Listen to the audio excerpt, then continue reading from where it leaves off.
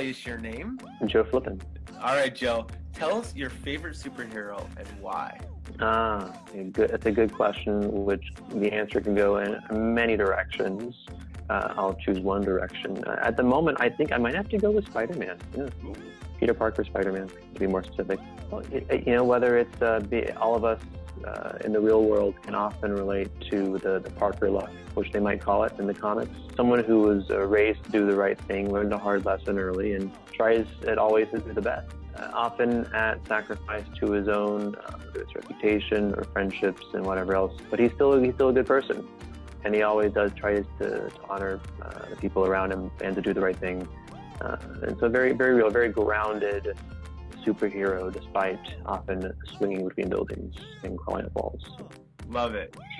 Okay, if you could have one superhero power, what would it be? Yeah, I've always thought having a healing factor would be amazing. Take away the risk factor that sometimes, fear that can just hold us back from moving forward to trying something not that dangerous per se, but just taking more risk in life. I love it. Okay, what is your superhero power now?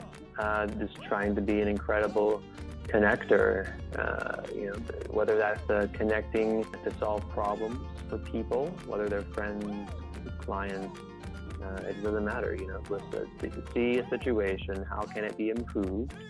How can I build coalitions, so multilateral solutions, and bilateral is where they get direct connect.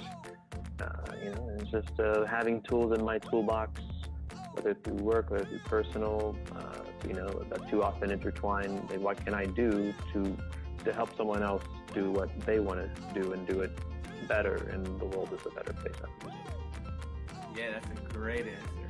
I love that. Okay, who would win in a battle, Marvel or DC? So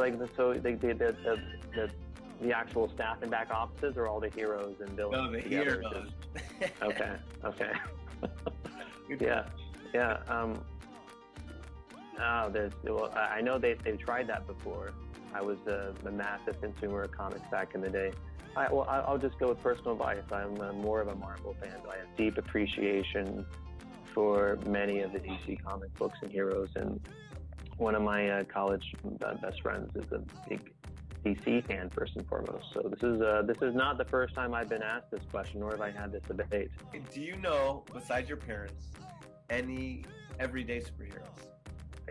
I think it's just the people who just keep on plugging ahead, confronting the hardship of daily life, who might have the deck stacked against them, but who just keep on both trying to do the right thing and still going on to make the world, both their lives and the world, a better place. Because first, be in a good place yourself, but go through hardship, try to make the world a better place for other people, whether that's someone who's a dependent of yours, or someone you take care of, maybe a parent, or others in the community. Any one person come to mind? I would be in this came out publicly. I'd be in the doghouse for forgetting some. I have family in the military. I have people I know who are doctors. I dare not choose one. I will balk at that answer. Very good.